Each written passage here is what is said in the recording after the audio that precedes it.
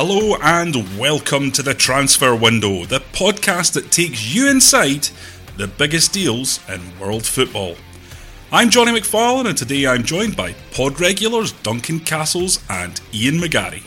This week it's a deep dive into Champions League action as we ask if Liverpool's two-legged victory over City propels Jurgen Klopp into the elite of European managers and what he has to do to evolve the club from cup heroes to league winners. We assess Pep Guardiola's next move as he faces up to a painful defeat and ask, can you win the Champions League when you only play one way? And we address speculation about the futures of Old Trafford striking talent as Anthony Martial and Marcus Rashford look for more first-team football. Will either leave Manchester United? OK guys, where else to start but last night's 2-1 victory for Liverpool in Manchester. I think we have to start looking at Jurgen Klopp, start to assess where he stands in the pantheon of top European bosses, because this was a result that few predicted, although to be fair to us, I think we called it last week and perhaps even the week before. He's a manager that lost his best player in January, so he's had to endure a little bit of tumult in his time at Liverpool, but that was a pretty fantastic two-legged victory, wasn't it, Ian? Yeah, well, we should put some context in, Johnny, and say that obviously Jurgen Klopp has reached a Champions League final before, and of course, despite this two-legged victory over Manchester City, he's got history in this competition. We know that he can be tactically astute, but maybe, let's just say, he's sometimes blind to one or two positions, which what we've seen is him correct that with the signing of Virgil van Dijk in the January window, and the stats on Liverpool's defensive performances are quite startling. Since Van Dijk has played, they've gone from an expected goals conceding 1.2 to down to 0.7, so almost 40% less. Also, they've I think won every game but one that Van Dijk has played in. So he sorted that position. Obviously, you mentioned losing Philippe Coutinho to Barcelona in January. Does he look like Liverpool's best player now? I'm not sure he does. I think, Liverpool almost function better without Coutinho in the team. And the reason I say that is when you've got a player as skillful on the ball as Coutinho, other players around him will automatically defer possession to Coutinho. And one man can't make a team at Liverpool tick the way that possibly Barcelona are made tick by Leo Messi. So I just wonder if it was a blessing in disguise, and Liverpool fans probably won't agree with that. But I think the functionality of Liverpool is now better. Their overall play is better. The fact that they've defeated by far and away the best team in England twice in the space of 6 days, a 5-1 aggregate result as well. And I guess, look, Klopp's reputation will have been greatly enhanced because all of Europe was looking at these two games, and of course other clubs who might be looking for a new manager, whether it be this year, next year, the year after, will have noticed that it was Klopp who masterminded this. But Klopp seems to me to be in a very happy place at Anfield. This will only increase his joy and his sense of satisfaction in his job. And look, it's interesting times for Liverpool. I'm not sure that they have what it's going to take to beat Real Madrid this year in the Champions League, should they face them either over two legs or one leg. But I think if they were to get Bayern Munich and Roma, and I say that if it's a semi-final over two legs or a final one-off game, they would be more than capable of beating those. But Real Madrid is going to be the team to beat in the last four, assuming, of course, that Juventus don't do a miraculous overturning of the 3-0 victory that Madrid achieved in Turin last week. Look, Jurgen Klopp's beaten Manchester City, who are clearly far and away the best team in the Premier League this season, 3 times now. He's in the semi-final of a Champions League, which is real overachievement for a club that has really only been in the Champions League for 1 season out of 2 over the last 10 years. And the team is going in the right direction, no question about it. The goal scoring, the quality of their attacking play, as Ian points out, he's improved the defence. So, yes, you can't argue with the fact that Klopp's status is increasing in the game. The question you ask now, and the question that's being asked, is are they going to be real contenders for the Premier League next season?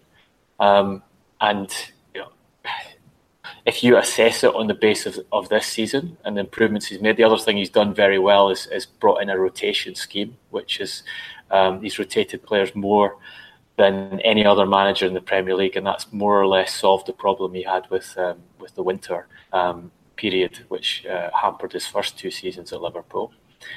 But look at the Premier League table and ask the question for next season.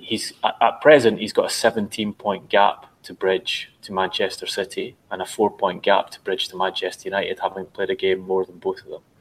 So there's still a significant amount of work to be done there in terms of results against every kind of team in all situations, not simply against the team which, as Pep Guardiola pointed out before the first leg, were the perfect opponents for them. But you also have to say that they have the opportunity to recruit, and they've been recruiting well in recent years to further strengthen the team to suit Klopp's way of playing. They've got Naby Keita coming into the midfield in the summer, who should greatly strengthen their midfield and alter their attacking options.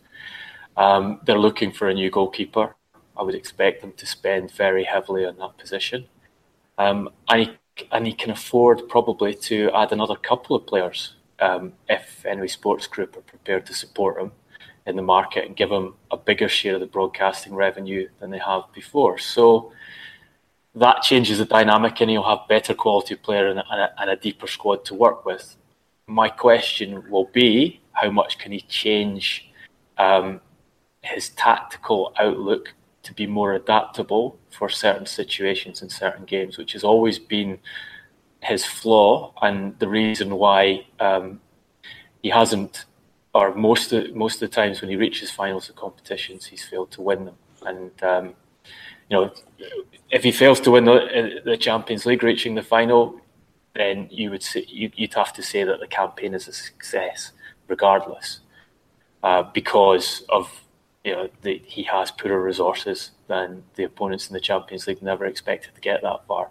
But going down the line, as manager, with the ability to build on what he has already, then we start testing that capability of him as a manager to win with better resources against the better teams in difficult situations. Ian, one of the things that I notice about Klopp and Liverpool's transfer strategy is they seem to be very fixed in their ideas about certain players coming in. Naby Keita, they're going to have waited the best part of a year to bring in. Van Dijk, they were absolutely focused on, and despite the huge commotion surrounding that transfer, they waited to get it done. Oxlade-Chamberlain was another one that they had their eyes on for a long time. How important has that been to their success in terms of the way Klopp builds his team?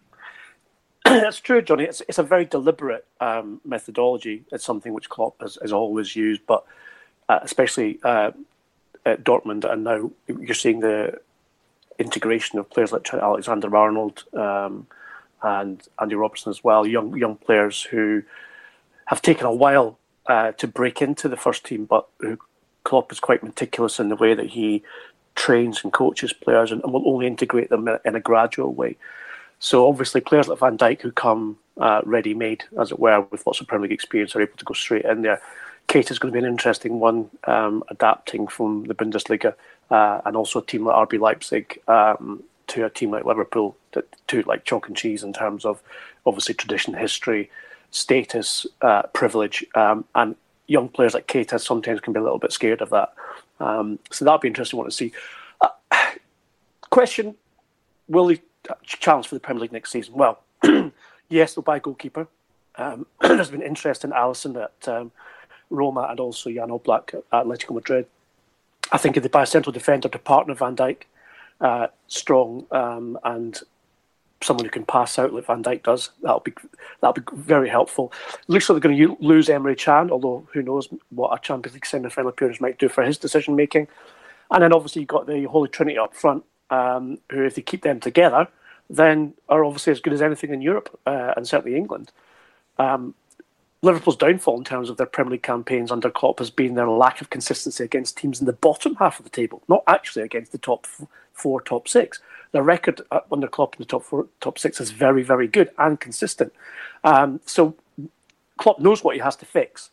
And as Duncan said, it's up to whether or not Fenway Sports Group want to invest in what looks to be certainly becoming and is a very exciting project. One word of caution that I would sort of just want to throw in, that every Liverpool manager since Ken Dalglish won the old First Division title, they've been charged with winning the Premier League, and none has managed to do that. And we had a similar Liverpool team, and it was a Premier League campaign, not a Champions League campaign, under Brendan Rodgers 4 years ago, where they got very close to winning the Premier League. And of course, we all know that it was built around the brilliance of Luis Suarez and a fit Daniel Sturridge. And then 7 months later or 6 months later, Brendan was sacked. Now, what Brendan Rodgers failed to do was to do what Klopp's done and get Liverpool to Champions League semi-final. Liverpool fans sate themselves on their 5 European Cup wins and on their heritage in the premier club competition in the world. And Rafa Benitez bought himself a lifetime season ticket of popularity with Liverpool fans, who some of, would you believe, would still have Rafa back, despite the years of failing to make an impression in the Premier League because of Istanbul in 2005. So, if Klopp was to get them to the final, or dreamland of even winning it, then he'd be unsackable for the next 20 years, even if he didn't win the Premier League. So, as I said, a little note of caution: get it right, and this can progress. Fenway need to invest, and it can progress. But if what happened with Brendan Rodgers, sold Suarez, didn't invest, it's a sack. Klopp can avoid that by achieving another wonderful result in the semi-final in terms of his popularity. But what he can't get away from is it's a requirement to challenge for the Premier League, and he needs to fulfil that. Duncan, Ian touched on it there in terms of Liverpool being a good cup side, but having to change and grow into a good Premier League side means taking care of those bottom-rung Premier League clubs. How do you think they go about doing that? I think they need to add a different kind of attacker. It seems bizarre given how many goals the front three have scored and how good they've been this season. But I think their key attacking weakness is that front three need space to play into. All of them are at their best when running with the ball at opponents and running in behind opponents. And we've seen multiple times this season teams who play deep against them and deny them the space to run in behind them and close the space in front of them, stopping them from scoring goals. And for all the quality they provide and all the entertainment they provide, I do think their statistics flatter them in terms of the number of goals scored, because what Liverpool tend to do, once they have a goal against an opponent, that forces the opposition out, and then they score in multiples. So they've had a lot of 3s, 4s, 5s this season, and so it makes the attack look better if you weigh it on numbers than it is in terms of effectiveness across all game situations. So for me, if I was advising them in recruitment, and quite possibly they are doing this anyway, I'd be looking for a player with some of the elements that Coutinho had, who is comfortable in one-on-one situations or 1-against-2 situations and able to beat opponents, score goals from outside the box and break defences from outside the box. I think that's what they really need to get them through those games against the bottom half of the table, and also to get them through games like Manchester United, where the opponent is savvy enough to design a strategy to stop their attack. And we saw Mo Salah at Old Trafford have probably his worst game of the season. Not a single shot on target, only one shot at all in the final minutes of injury time, being marked by a converted winger in Ashley Young. But the reason that system worked is because the whole team were set up in a way to stop Liverpool's attack from functioning well. And Mourinho had made the calculation that they don't have a plan B.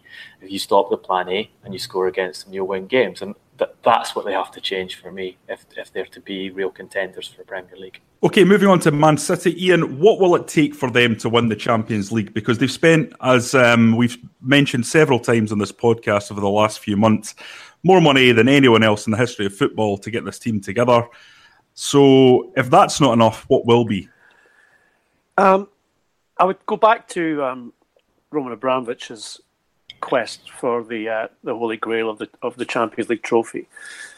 It took about £1 billion of investment over the 11 years that until 2012 that he was had owned the club, and in order to win the Champions League.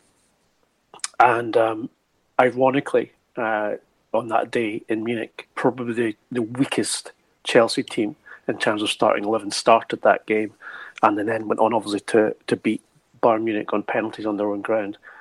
And the difference that I saw in the team that won the Champions League to the team that came so close, quarterfinals, semi-finals, throughout those 11 years was their mental strength. They had experience. If you think about the team that did start, Drogba, Lampard, Terry and Cech as its spine, all of them in the absolute prime of their careers, late 20s. Terry, didn't start that game obviously, but went through the campaign. He did have his kit on, Ian, though. Do you remember? He was that's what confused me, Duncan. As I was thinking about the winning pictures at the end and his shin pads. Yeah, I think he was wearing the green jacket at the Masters last weekend at training as well, wasn't he? Down at Villa's training ground. So anyway, and that's what you need to get yourself over the line. Is that mental strength, that experience. And you know what? The experience of disappointment, of getting so close, of being in a semi-final and losing in the last minute, and converting that disappointment into the joy of winning. And what we see right now is a relatively young Manchester City side, relatively inexperienced. Look at the team who started, some of the players who up front who started last night, and Jesus, Bernardo Silva, Sané and Sterling. They don't have yet in their armour the experience of huge disappointment, of the experience of playing at that level, concentrating for 94, 95 minutes to play your 100% and be on it. So, look, they've got the right manager. You know, he's proven that he's won the Champions League. So, despite any mistakes he made tactically or in team selections over the last week, I don't think Manchester City's owners will be looking to be firing Pep Guardiola anytime soon. I think they do believe in his project and what he's building, and what they've achieved in the Premier League this season is justification of that. But they do need more, let's say, guile. They need more guile to be able to compete in the big matches.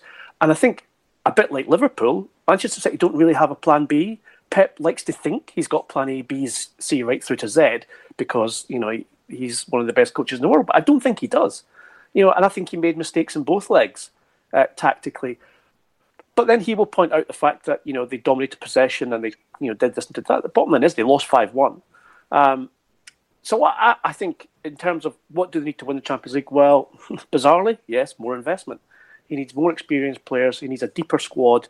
I don't see like-for-like replacements if Sané or Sterling are injured or off form, and they rely very heavily on them.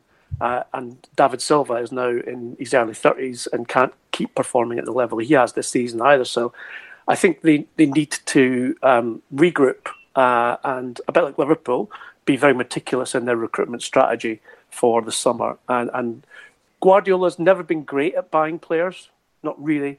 There's all the myth about inherited his team at Barcelona, blah, blah. Well, he did. But he's made some mistakes in the transfer market at each of the clubs that he's been at, Barcelona and Bayern Munich.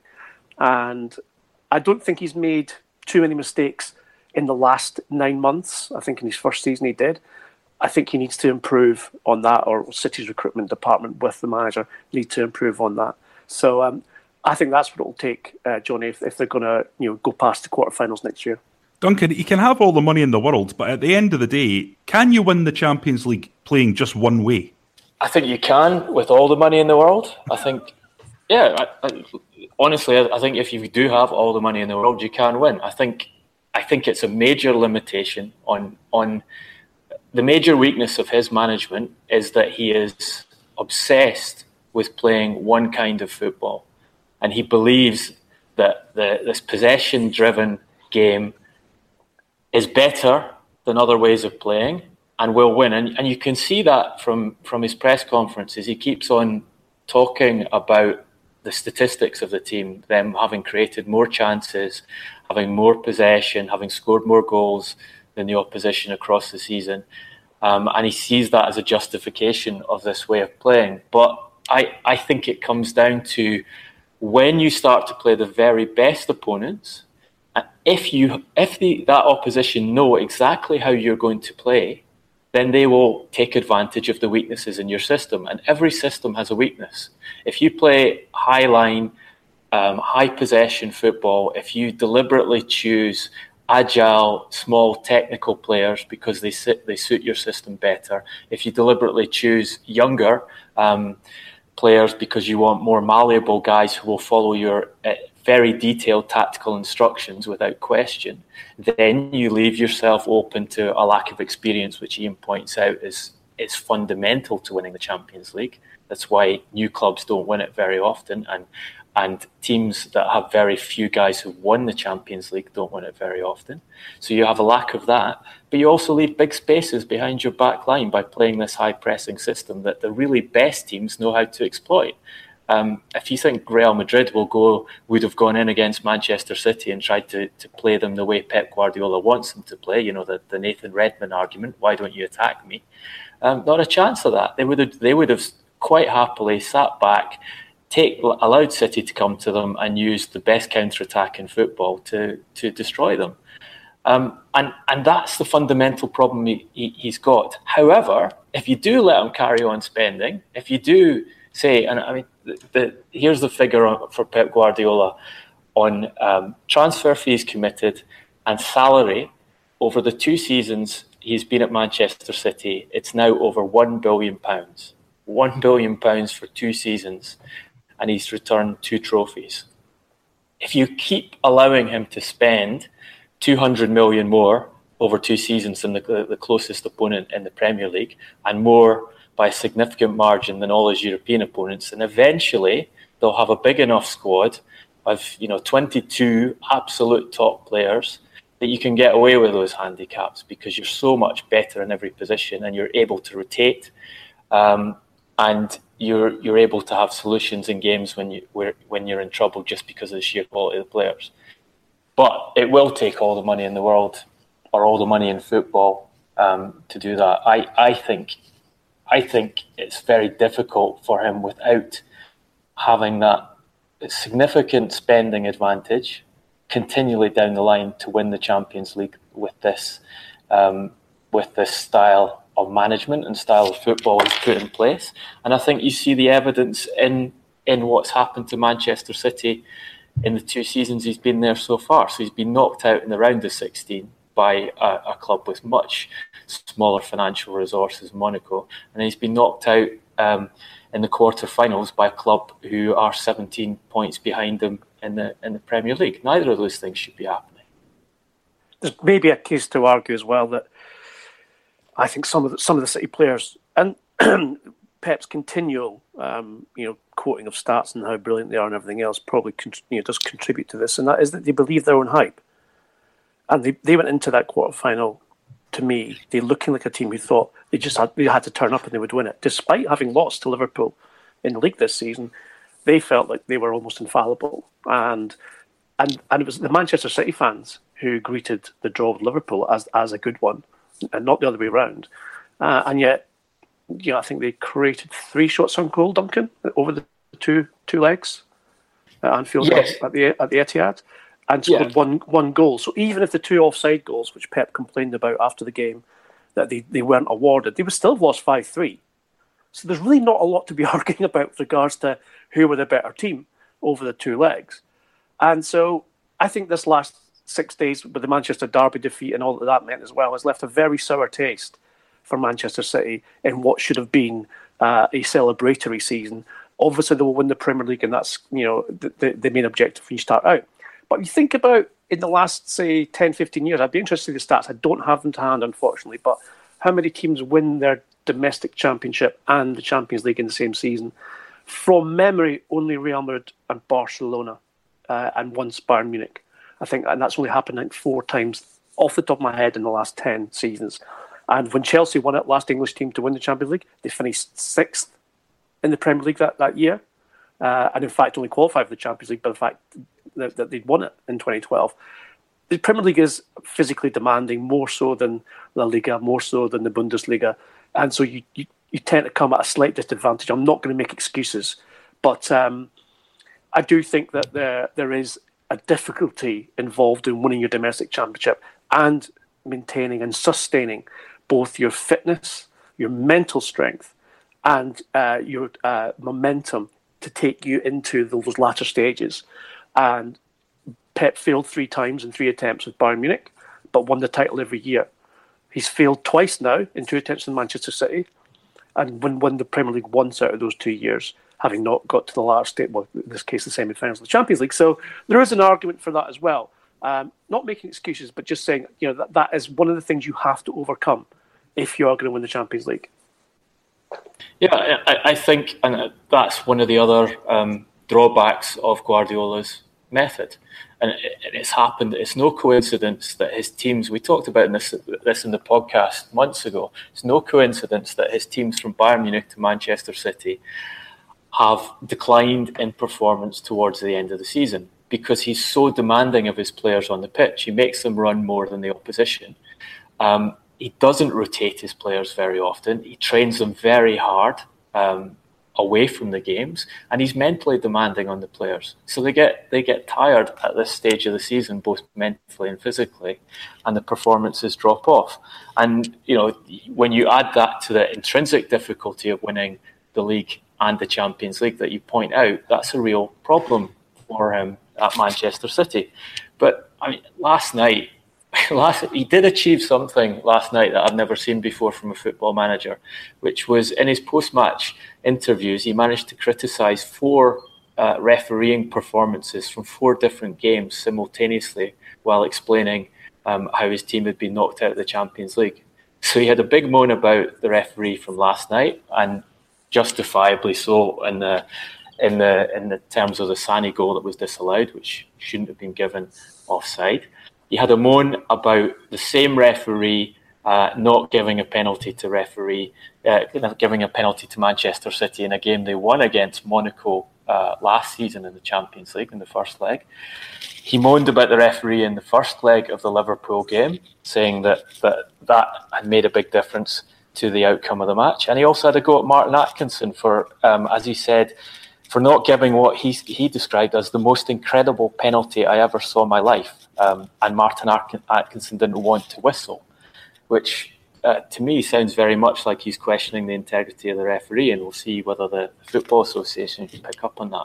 But managers complain about referees all the time, but if you're going to blame the referee after a 5-1 aggregate defeat in which your team had 3 shots on target over the 2 legs, you really got to look at yourself and ask whether what was more fundamental to the defeat was the fact that you changed your tactical setup for the first leg, confused your own players, played a centre-back at left-back against the best forward in the division, and saw your team go down 3-0 by half-time. That, I would argue, had a lot more to do with Manchester City failing to reach the semi-finals of the Champions League than the refereeing performances in the 2 games. Do you think that translates to the players, Duncan? That anxiety about the referee, the fact that he got himself sent to the stands. Is there a sense that his lack of personal discipline, as displayed last night, is part of the problem with Man City? I think anxiety in managers and managers complaining about referees can affect players.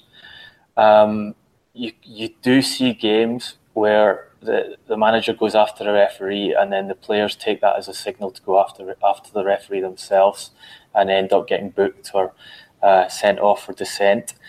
Unquestionably, his decision to go after Lahoz at half-time about that Sané offside goal, and Guardiola insists that he didn't say anything derogatory to a referee who he'd announced before the match he'd had numerous problems with in previous games he'd refereed, which is already quite an odd thing to do.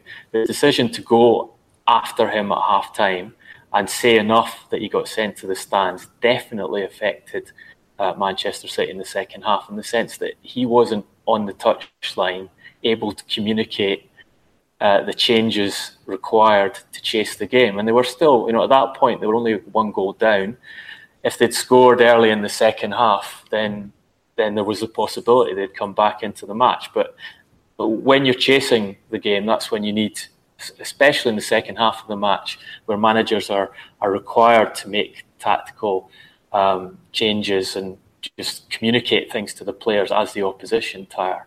If you take yourself away from the touchline in that position, you affect your team for sure. So yes, I would say it definitely was to the detriment of Manchester City that he got himself sent off at half-time now. To be fair, the great football analyst Liam Gallagher, formerly of Oasis, called this before the game even started last night when he tweeted about Pep's team selection. And obviously we can't say this on a family podcast, what Liam Gallagher wrote, but it was not complimentary. In fact, he did tell Pep to go somewhere where Pep wasn't prepared to go, and it wasn't the stands. So don't look back in anger, Liam. Hey, I think you might find that was tweeted back to him several hundred times. But on a more serious note, look, I agree with Duncan on that. I think he gave Pep Guardiola must take responsibility for the fact, A, he criticised and pointed out that he had history with this referee. The referees are egotistical. They have to be what they are. They do care about what managers think about them, and they do think, oh, really? That's what you think? Okay. Oh, well, give me a decision to make, Pep. What does Pep do? Gives them a decision to make. Send them to the stands or not, because I'm going to complain to you about this. Guardiola has to bite his tongue and not give him a decision to make so that he can be on the bench and make sure that his team have got the best possible chance of overturning that the tie in what was the most crucial 45 minutes of their season so far.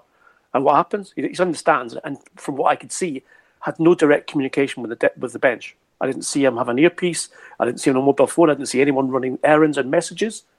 It was just left Mikel Arteta to do the Pep way. And unfortunately, he did, Ian, have some. There was someone relaying stuff from the stands to the bench, but a carrier pigeon. Guys, I mean, Man City are 13 points clear in the Premier League, so it's important that we stress that they have had a damn good season. I suppose the question that I would ask you guys is, have Liverpool set the template for next season's Premier League title challenge, in that Man City clearly don't like it up them? They don't like that high press. Now, not everyone's going to have that, such an organised press and the players to put them under the kind of pressure that they were last night. But going forward, has there been a template delivered by Jurgen Klopp that's going to make it more difficult for the kind of domination that we've seen this season from Man City?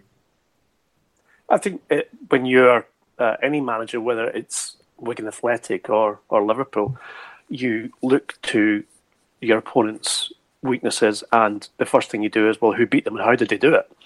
So I think there's no doubt that everyone will sit up and take notice. I guess what most people would point out, because Manchester City should and will continue to get good results in the majority of their games, certainly in domestic competitions, is that you don't always have the personnel to be able to do that, or you don't always catch Man City on an off day like Wigan did in the FA Cup. So I think it's something which, yes, can be a lesson to others, but unless you've got both the tactical nous as a manager and the personnel to carry out what the sort of gegenpressing that Klopp so dearly cherishes, then you will struggle anyway, because they're getting behind you with the pace of Sterling and Sané, and they've got natural goal scorers in Aguero and Jesus. So that's really what you're up against. It's not quite as simple as, oh, well, let's just sit down and watch those 2 Liverpool games again, and we can all take advantage and Man City get relegated. Yeah, look, for all I've spent several minutes this podcast critiquing Guardiola's management in terms of Champions League success away from Barcelona. He is about to win his 7th league title of his 9 attempts across 3 clubs, which, always with great personnel, always with an advantage over the opposition in terms of personnel, but he still won 7 out of 9. And that should tell you that clearly Manchester City will be favourites to win the Premier League again, because the way he sets up and manages his team, although they have drawbacks in certain areas across the course of a league season, works more often than not. Almost every time he's been manager, it's worked. So you would expect it to do so again. And Ian's absolutely right. You can be a manager of a lesser team and watch the way Liverpool have beaten Manchester City, but if you don't have the personnel to implement that, if you go out and try and press Manchester City high up the field and kind of take them on at their own game, more often than not, you're going to get beat 4 or 5-0. I think Swansea tried to do that before Carvalhal came in as manager, and that was in fact, I think that was Paul Clement's last game as manager. It cost him his job. Just to go back to the Champions League thing, the maturity, the experience of winning, I think, is very underestimated. Not just in terms of individual players, but the history of winning as a club. So he does have an extra handicap with Manchester City in that they've never won the European Cup before. And just to get over that hurdle of being a new European Cup winner is a big thing. And there was actually having a discussion with a Man City fan this morning about that, and I took great delight in pointing out that Dundee United still have a better European Cup record than Manchester City. Sand dancers. Well, does that? That's a great link, Duncan, because you probably would have been sitting there while the rest of us were wildly celebrating Roma's performance last night. You would have been sitting there through gritted teeth because, of course, 1984, Roma versus Dundee United semi-final of the European Cup, a very, very, very controversial second leg. True, yeah. And, well, Roma were subsequently investigated and they have admitted that they bribed the referee £50,000 to ensure they reached the final against Liverpool in '84. So, yeah, I think you'll find there's quite a few Dundee United fans out there who are hoping that Liverpool will be drawn against Roma in the semi-final, and that Andy Robertson scores a last-minute winner in Rome to put them out of the tournament. 50 grand in 1984. What's that going to equate to now? How much are Roma going to have? How much are Roma going to have to pay the referee next time? That's incredible. Substantial sums, eh? And then, of course, Liverpool beat them in the final, didn't they? In Rome in '84. That's right. They did. Ken Dalglish 1-0, I think. If you want to see, if anyone's not seen it, there's an absolutely tremendous photo of Jim McLean, the Dundee United manager at the time, who'd sort of wound up the Roma players, and as he's leaving the pitch, I think in the second leg, the Roma captain and several players are spewing invective at him, with one flicking the bird in his face. Just Google Jim McLean picture. It's quite something, isn't it? It is, and just to correct you there, Johnny, Jim McLean, the only thing Jim McLean had done to wind up the Roma players was to beat them 2-0 in the first leg, 4-0. And the reason there was such an attack on McLean, and actually the whole United team going to that game, and McLean didn't talk about it at the time, interestingly, but in his biography he talks about the being in fear for his life around that match because of the lack of security around him and the way the Roma fans were behaving. The reason that happened was because in the press conference after Dundee United's 2-0 win at Tannadice, the Italian press accused him of doping his players because they couldn't believe that a small Scottish club had beaten a team that included Toninho Cerezo and Falcao, so two of the best Brazilian internationals at the time, had done it so easily. And McLean joked that whatever he'd put in the tea, he would have to put in the tea every week. And unfortunately, that got picked up by the Italian press as an admission that he'd doped his team, and was used as the sort of the basis of this campaign of rousing the Roma support against Dundee United before they they travelled for the second leg. Doping, bribery, Arabs. Where's it all going to end?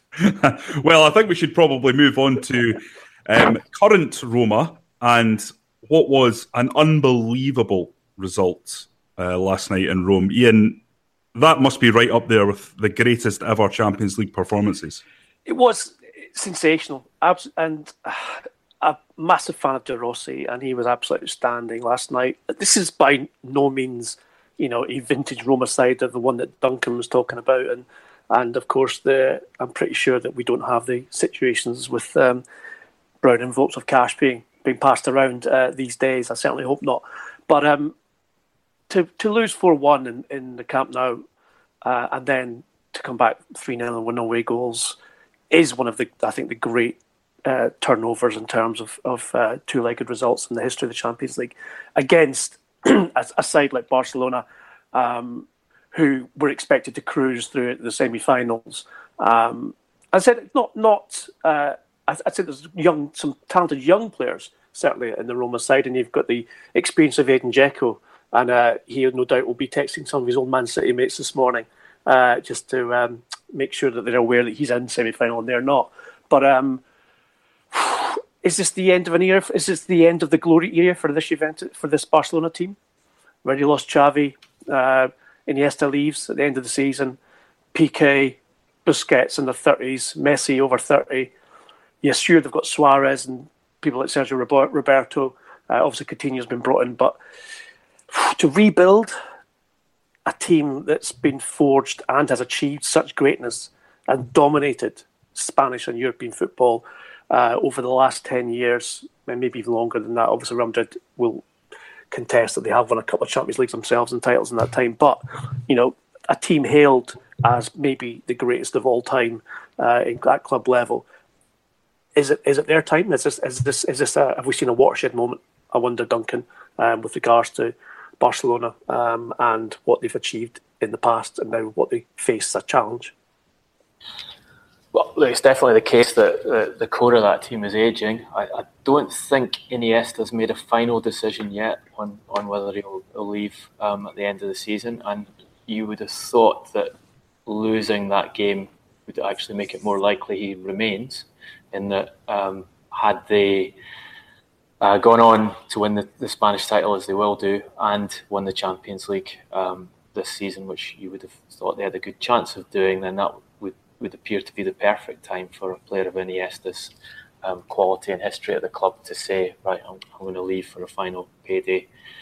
They're also invincible, Duncan. So at the moment, so if they were to retain that through the rest of the league season, you would think that would also be a fairly significant achievement. Yeah, and maybe that'll be enough for him to say it's time to go. I'm not sure it's the end.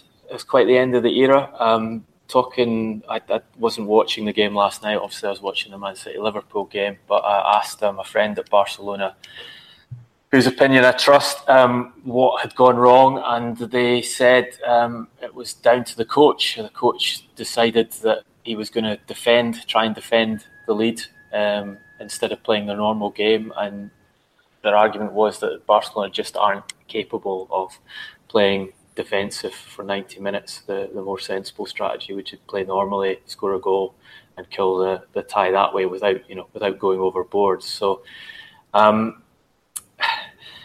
it will have ramifications, and you do have to say that those players that the sort of golden era Barcelona players will not last forever, and you also have to question the recruitment at the club, and that we've seen them splash ridiculous fees on Dembele and Coutinho as a response to losing Neymar. It's not a well-organised club from a board level. The spending has been very high in transfers. It is very high in salary. People question the basic finances of the club, and there's an expectation that they'll have to gather a lot of money in the summer's transfer market.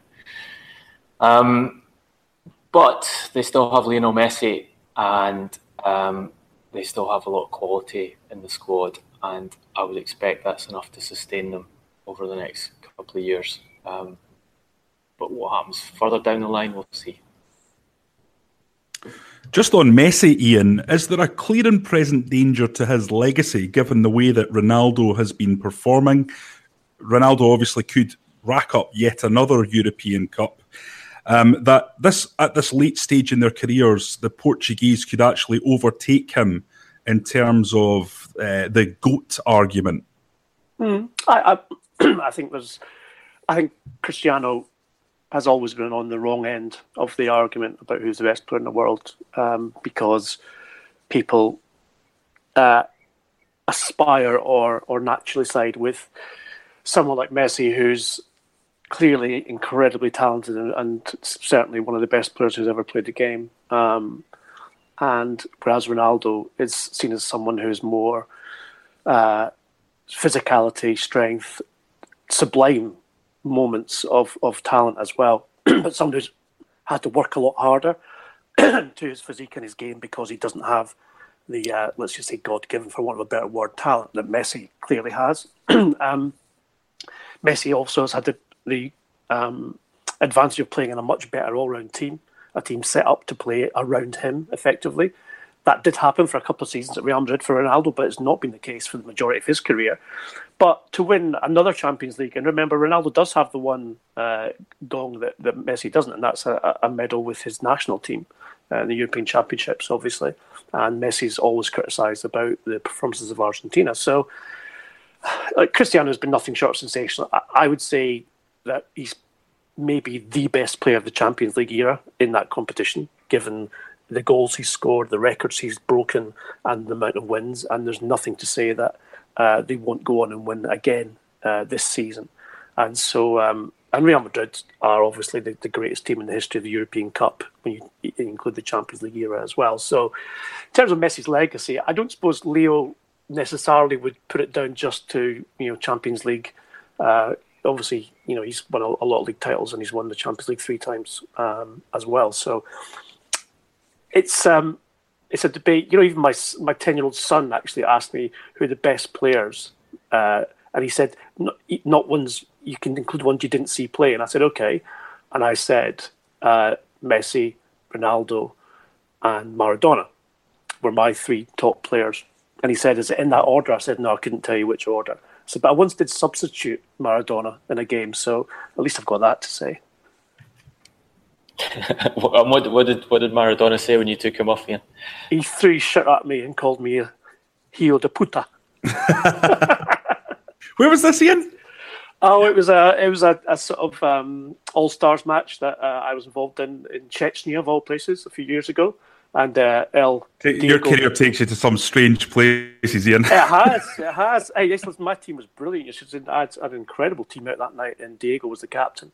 And Figo was some of my midfielders. I had McManaman and Fowler there. I had Bobo. I had Fabian Barthez in goal. There was a Scotsman there, wasn't there? I remember there was a story about this. Was there not?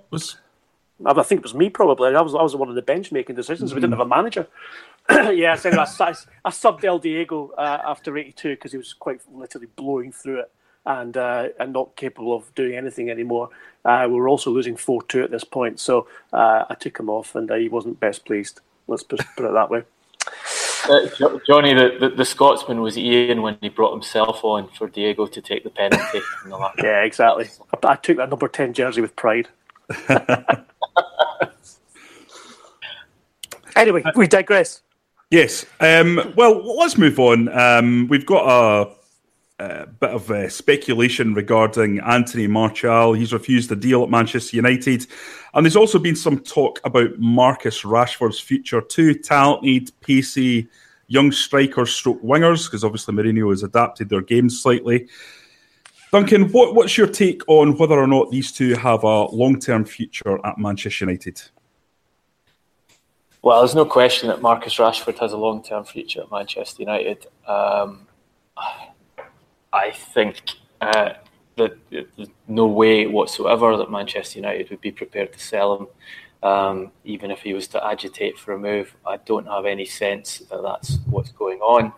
I think, obviously, like any player, he will be disappointed that he's not had as much playing time in the last few weeks as a result of Alexis Sanchez arriving at the club, but his playing time over the course of the season is very high. In a number of matches he's appeared in is higher than I think every other outfield player still, or close to that.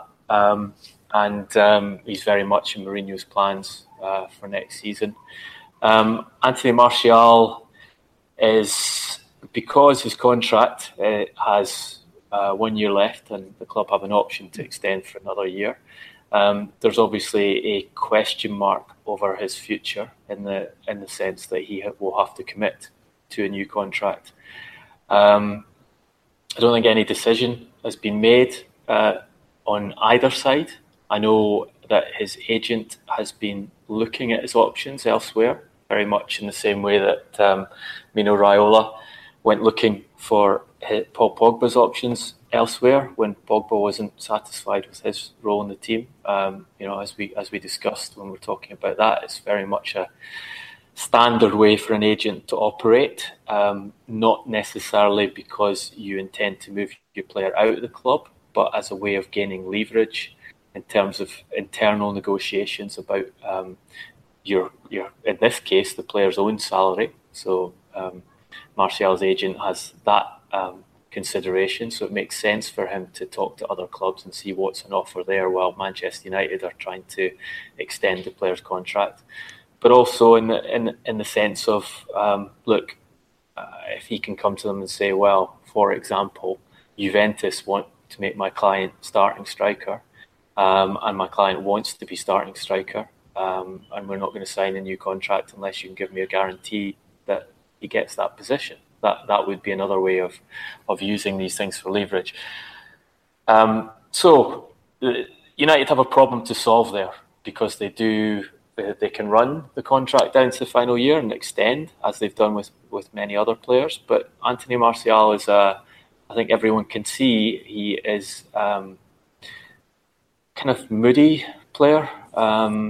He is temperamental in the sense of his performances in games. He can be exceptional, arguably the most talented attacker that Manchester United have, and he can be almost absent in matches. And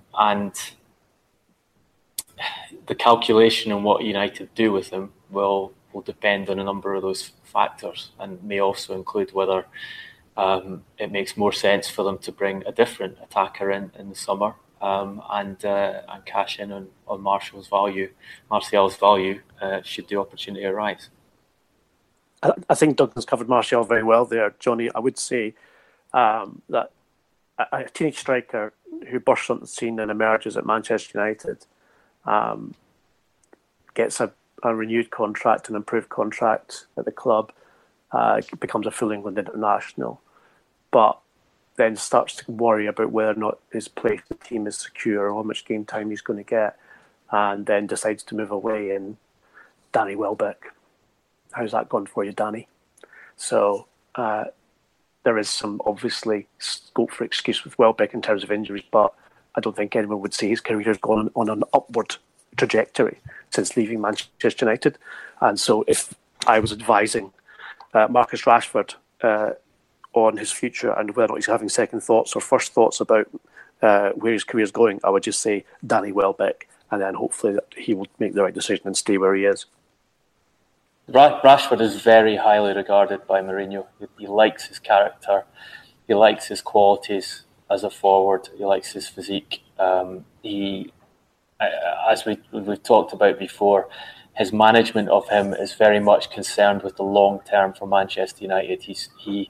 He realises if you put a teenager into the unadulterated starting spot at centre forward, and moreover an English teenager, then that is a very, very hard ask for the player because of the press in this country, because you are the centre of attention as Manchester United centre forward, as we've seen with Romelu Lukaku. And if you're English as well, you're even more the centre of attention. Yeah. So it's easier for Rashford's development not to have the pressure of having to perform as a starter in every game for Manchester United. And as good as he is, I think it's clear that Rashford is a bit like those Liverpool strikers in that he's at his best when he's got space to run into. He's not a player who thrives in situations when he plays against deep defences and has to receive the ball with back to goal. And at Manchester United, at this Manchester United, you can't be a central striker whose big preference is to play into space, because that doesn't happen all that often. And with Rashford, he's got two of the things which any manager at any club would kill for, in that he's got pace and he's a natural finisher. You can see the way he takes goals, that his instinct, he knows exactly what he's going to do before he does it, and then he executes it very well. So Mourinho's no fool. He sees a young guy who he can coach and make better, and Rashford should reciprocate that faith by staying at Manchester United and honing those natural gifts into becoming a much more effective player. Because at the moment, probably one thing that's missing from Rashford's game is game management in terms of the chances he doesn't take, and also he's still learning how to play and off the channel on that left-hand side and come inside. And yes, he likes to run at players, but he needs to adapt his game that he arrives in the box for other people to supply him with goals rather than simply running through and creating chances on his own. So I do think Rashford is, better off where he is. Okay, guys, we're moving on to the quick fire round now, and given that we've had a little chat about the GOAT, the greatest of all time, we're going to look back on the players of the last 30-odd years, and I'm going to give the guys an option. Number 5, there's 5 players there, and so Ian will go first, and he'll give us who he thinks is the 5th best on this list, hopefully get down to the best, and I'll give both guys an opportunity to tell us who they think is the best. So we're going to start. Hopefully it makes sense once I start. Ian, number 5. Number 5 for me, Ronaldo Fenomeno of Real Madrid, PSV, Inter and AC Milan, Brazil. Fantastic goal scorer, one of the most exciting players to watch in the last 30 years. Duncan, number 4. I'd have to have Ronaldo, that Brazilian Ronaldo, at number 4, and I would relegate Zidane in that list you've given us to number 5, because I thought that Ronaldo was the all-time leading scorer in the World Cup at one point, and such a great goal scorer of goals through his career, despite even after a very serious knee injury. It was 2 periods in his career when he scored brilliantly. So I'd put him ahead of Zidane for that reason. Already controversy. And I'll make the case, therefore, that Zidane, as an all-round player, was so influential, not just at Juventus and Real Madrid, but for his country as well. It all ended a bit ignominiously, but now carving his own name in history as a coach. But as a player, one of the best I've ever seen. So number 4 for me. Number 3? Diego Maradona for me. Maybe a bit controversial. He's out of the top 2, but I think he's a wonderful player. Obviously beset by demons, but of the 5, they're with Messi, possibly the most naturally gifted, but played in a different era to the 2 players we're going to be coming on to. When it's harder, I believe, in the more modern game to sustain success. And so for me, I'd have Maradona at 3rd. Duncan, do you believe that Maradona would be outside the top 2? I would make an argument for Maradona being ahead of Lionel Messi simply because of the era he played in. I think he was as naturally gifted a player on the ball as Messi, but he played in an era where opponents were allowed to kick lumps off him and take him out of the game. And I think if you put Maradona in the current refereeing environment, he would be way beyond the exceptional player he already was. But I'll leave him in 3rd place because he has been managed by Ian McGarry, and that's going to be it's not the first career I've killed.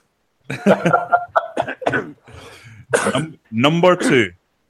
Well, then it becomes Lionel Messi for number 2 because Maradona was managed by Ian McGarry, and that tells you my number 1 is Cristiano Ronaldo.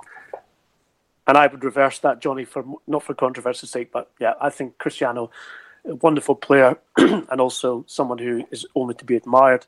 But I think that Messi, for me, and I've seen him play countless times, and I've been privileged to see them both. Ronaldo and Messi played countless times. And it's very difficult to split them. But in terms of sheer gut instinct, who's my favourite player, who's the best player, I would put Messi ahead of Cristiano. My argument in Cristiano Ronaldo has always been this: if you were buying a football club and you had unlimited budget to spend on just one player, and that player had to make up for the quality of the rest of the team, you had the choice between Ronaldo or Messi. Which one do you choose? My argument would be, at the moment, they're absolutely inseparable, but about 5 years ago, you would say Messi was the clear favourite for this. And I think we won't truly know until 5 years down the line, because it seems to me that Messi is slightly on the wane, whereas Cristiano Ronaldo has changed his game and still has the opportunity to go ahead and I think forge his own greatness beyond argument. You know, I think we talked about it in this podcast a few months ago, where we said that he intends to play on until he's 40. And he's 2 years older than Leo as well, remember? I think you've got to be very careful with arguments about players being on the wane. If you remember, almost the entirety of the Madrid press were saying that Cristiano Ronaldo was on the wane at the start of this season, and it was time for Madrid to get rid of him. And look where we are now. He's unquestionably the best player in the world at the moment on current performances. And I do think your argument about down the line is an important one, because Ronaldo has targeted playing into his 40s. He's targeted not only just proving himself the best footballer of all time. His ambition is to become and to be recognised as the best sportsman of all time. And I don't think Lionel Messi has the same physique to last as long as Cristiano, or has the same focus and ambition on putting up numbers that Cristiano does.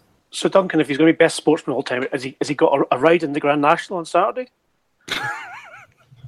Will we be seeing him at the US Open in June? Tell you what, I think he'd make a decent boxer looking at his physique. Yeah, that's true. I can see him playing sweeper for the Galaxy when he's 40, just pinpointing 70-yard passes, like playing like almost walking football. He's 45, playing for the Galaxy. I did see a tweet. Taking all the free kicks and all the penalties. Yeah, exactly. Yeah. Okay, I think we're delving into dodgy territory, so perhaps we should leave it there. That's all from us. We'll be back next week, reverting to our usual time of a Tuesday release before 3 p.m. To continue the debate, you can follow us on Twitter. I'm at Johnny R. McFarlane. More importantly, the guys are at Garbo SJ for Ian and at Duncan Castles for Duncan, obviously.